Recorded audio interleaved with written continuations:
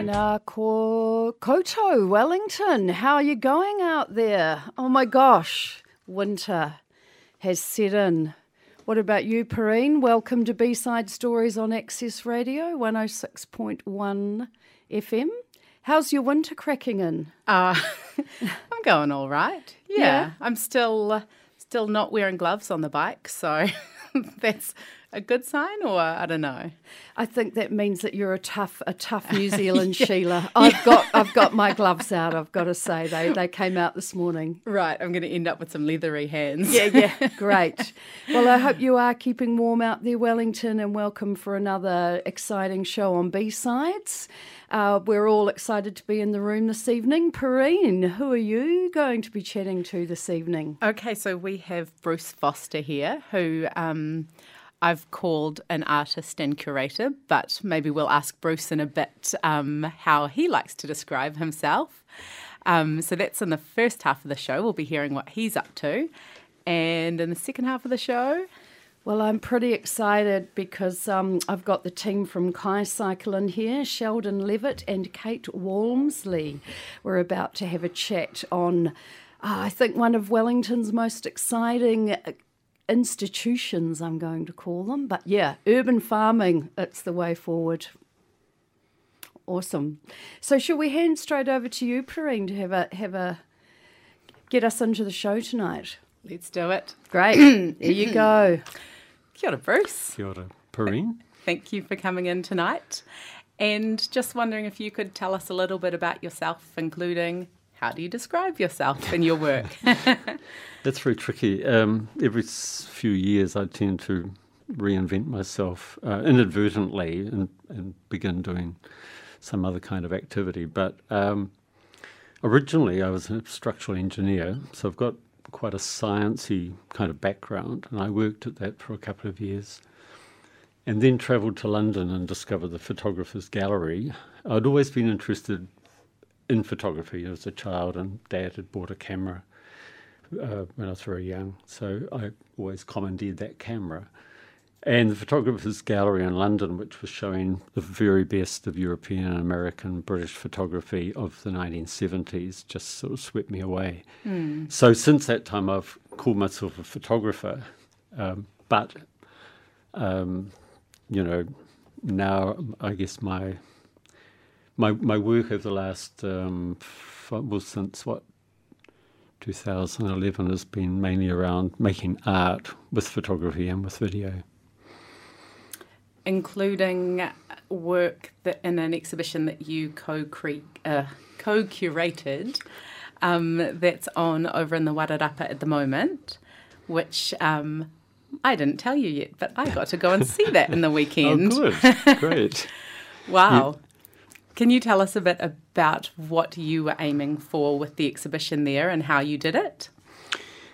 Well, I'll go back to 2011, the Kermadec art project, where I was one of 9 artists that sailed to the Rail Island, sailed to the Kermadecs. And so, for those who don't know, because I always get a bit hazy on this too, so the Kermadecs are...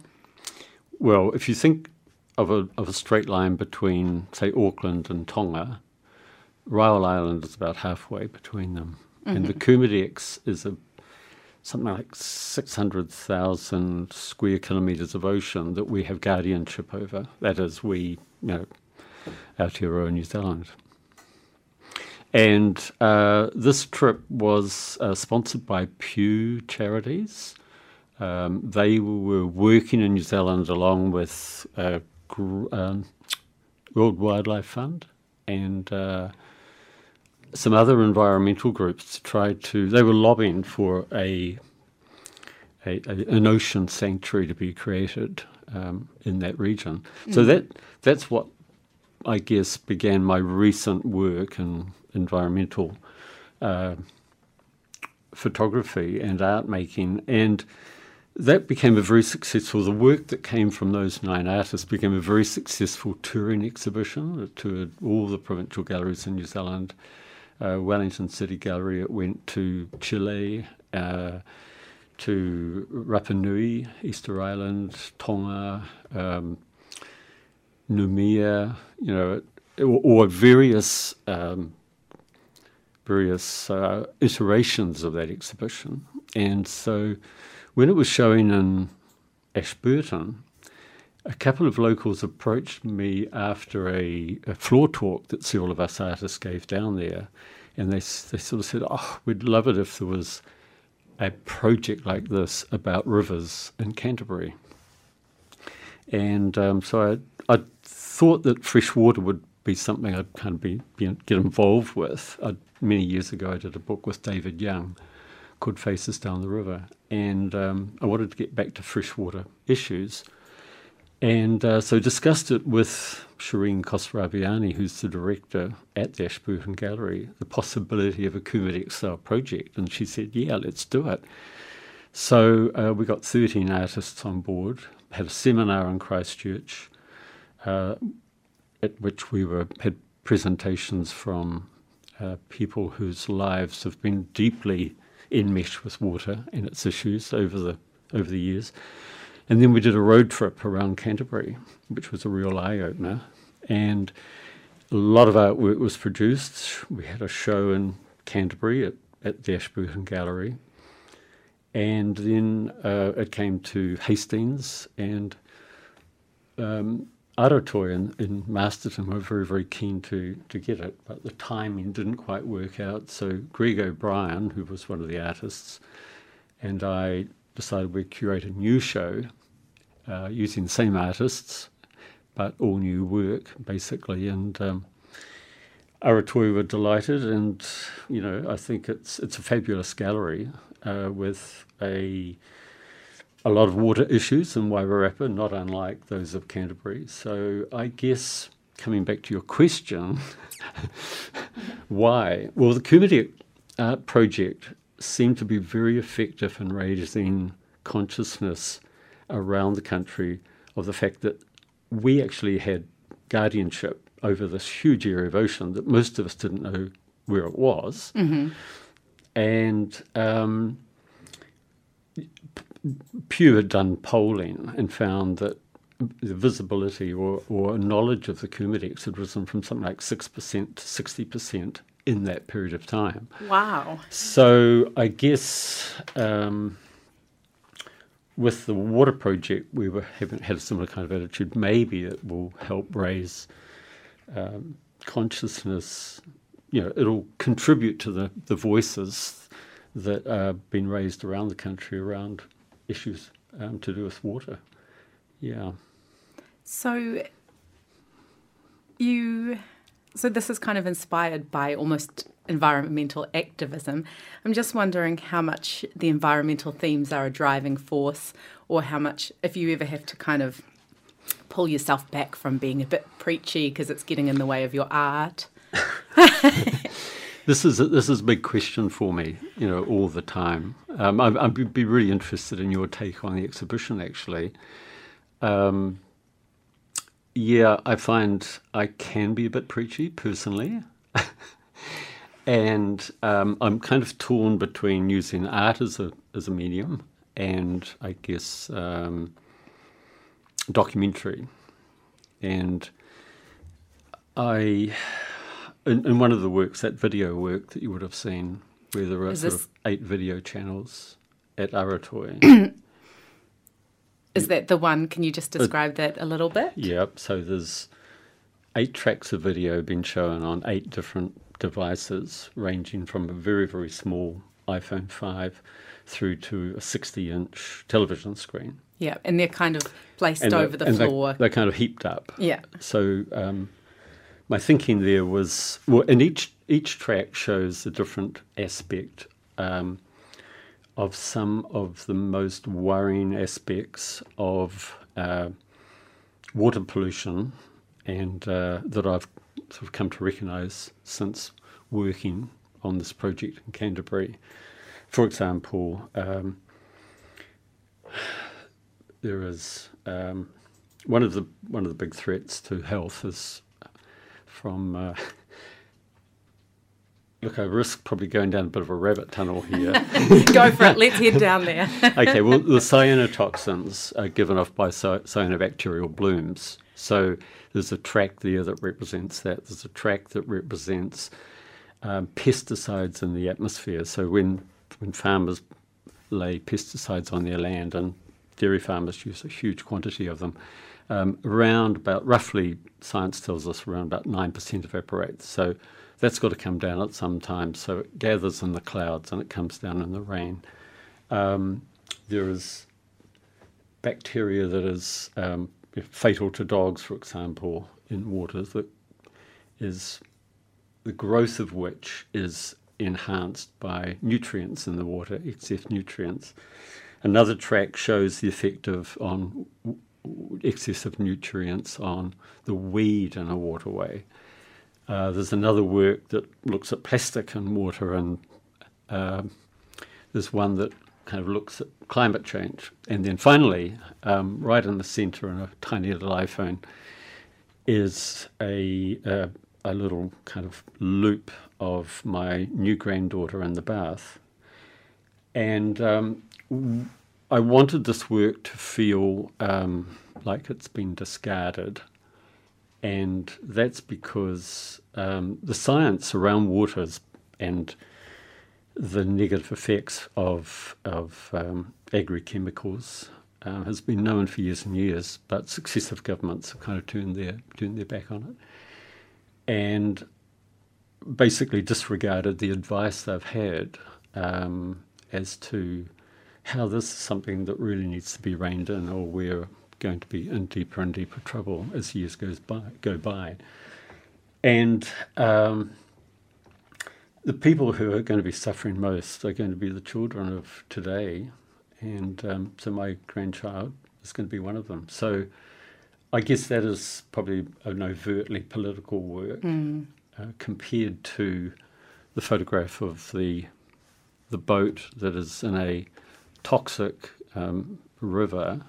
The boat's half filled with water, and in the boat is a purple baler, which is filled with water. So that's just something I came across when I first went down there to begin work on the project. I didn't know where I'd start, so I started in the Selwyn River, and I just went up Stop Bank and looked down, and there it was. And that photograph seemed to sum up the human condition, with regard to the environment. Yeah. That one for our listeners is linked on our Facebook page. It came up when we had your website on there. Beautiful image. But yeah, I think that's something that surprises me often when I see work by artists like you. When you're sharing an environmental message, and sometimes it's about the damage we're doing to the places that we live and visit, but somehow the damage often looks quite beautiful. And it's almost, I think you have some with plastic bags trapped in waterways, and it looks really lovely. And then do you sometimes worry that it's too aesthetically pleasing? No, I don't, because I guess what I'm trying to do with that is create a tension between what you see and what you feel or what you know. And I find that's a way of actually engendering some kind of reaction, I guess. Well, it does for me. One of my friends described them as sort of moving photographs, and in a sense they are beautiful and deliberately. I guess I want you to look at them, but I also want you to feel that tension of, my God, I'm looking at this plastic, and yet I'm having this, I'm having an aesthetic experience here, but this is what I'm looking at is actually horrific.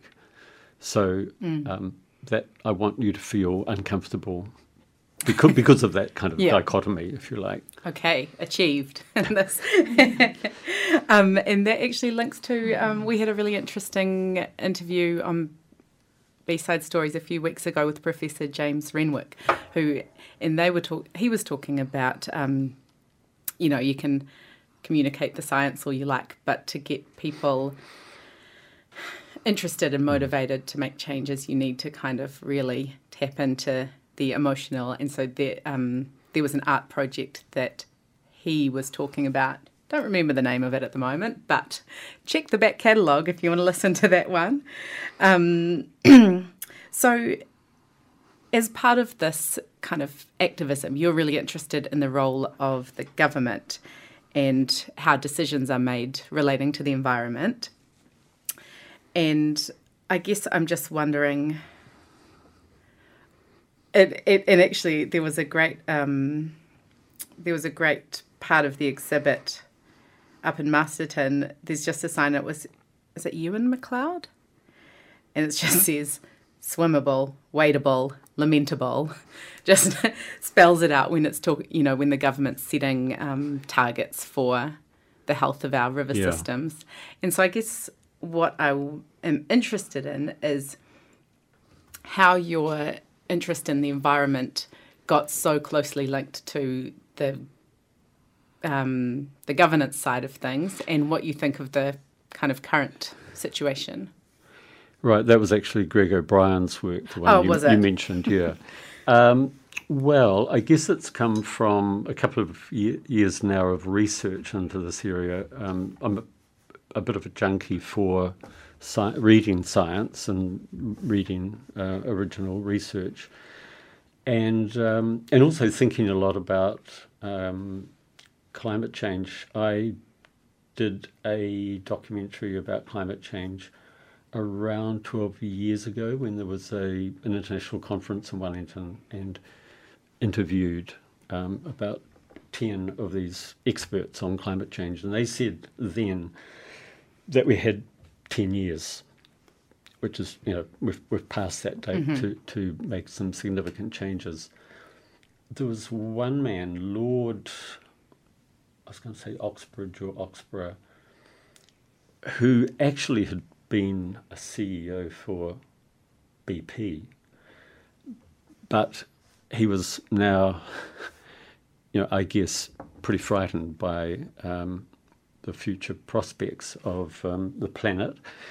And he made the point then that it's not until the man in the street, the woman in the street, and the child in the street write to their MP and demand action, that we would have action. Soon after that, I was working on a film for the Ministry for the Environment about sustainability, and I interviewed a researcher into the different forms of dairy farming. And when he told me about the damage that industrial dairy farming was causing, I'd never really even heard the term industrial dairy or industrial applied to farming before. I can remember my horror and saying, but that can't be allowed to happen. How can it be stopped? And he also said, well, it won't be until the public of New Zealand stand up and say enough that it will stop. And I think what we've been seeing in recent years, the last couple of years, the clamour for it to stop is becoming more and more vocal.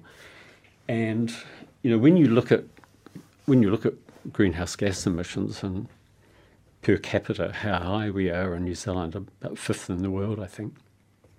And when you think that those emissions are coming actually from very few individuals, there are 10,000 dairy farms in New Zealand. Some individuals own 100 dairy farms.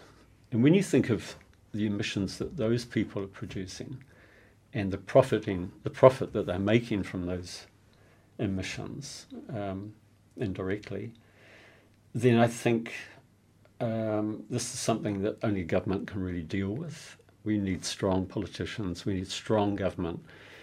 They need to, clearly the current government needs a much bigger mandate in order to be able to be more draconian. I think we need a draconian government on this. We're already past that decade limit that those scientists said we had. Now we're talking about another decade.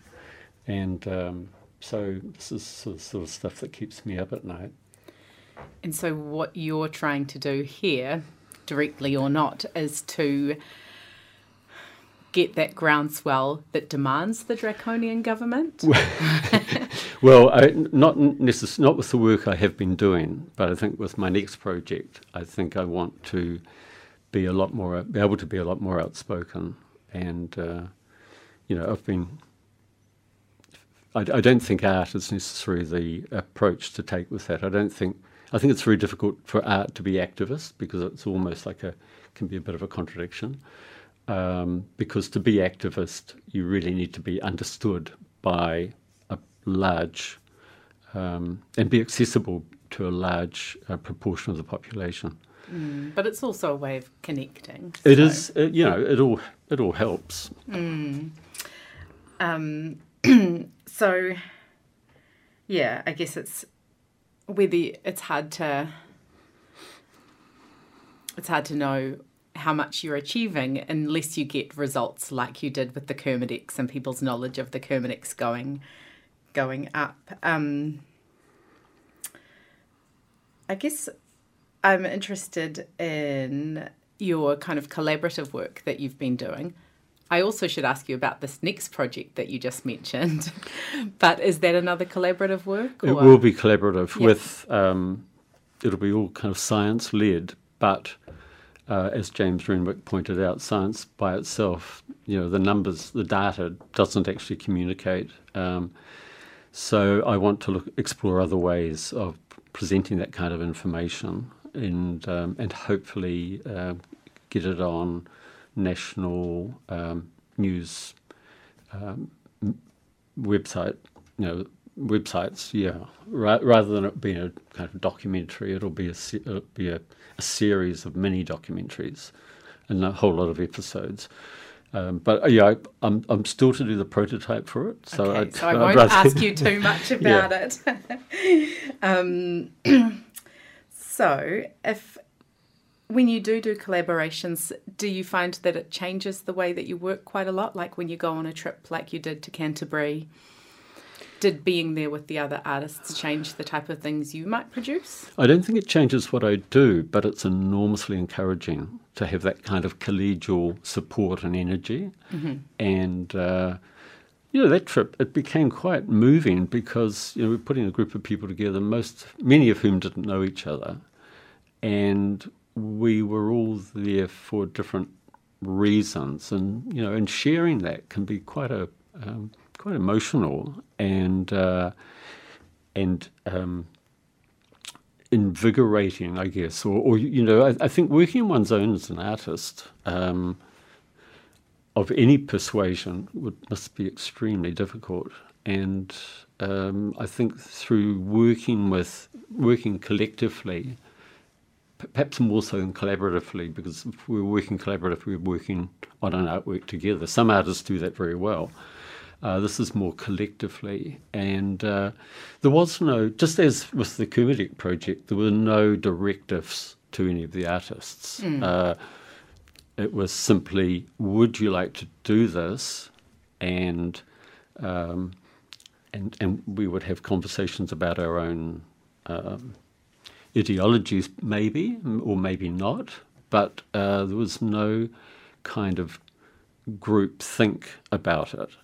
Everybody, nobody asked the others what they were going to be doing, for example, in their works, or what their personal politics were like. I mean, politics didn't really come into that trip. So, but nonetheless, it is. You can do things as a collective that you can't do as an individual. Yeah. I think that's all the time we've got for today, unfortunately. But if people are listening and they're interested, I would highly recommend a trip over to see the exhibition at Aratoi. It's called Waterway. And that is on for until August 4th. Yeah. Okay. It's not preachy at all feeling. It's beautiful and engaging, in my opinion. Thanks, Perrine. Yeah, thanks for coming on, Bruce. Thanks.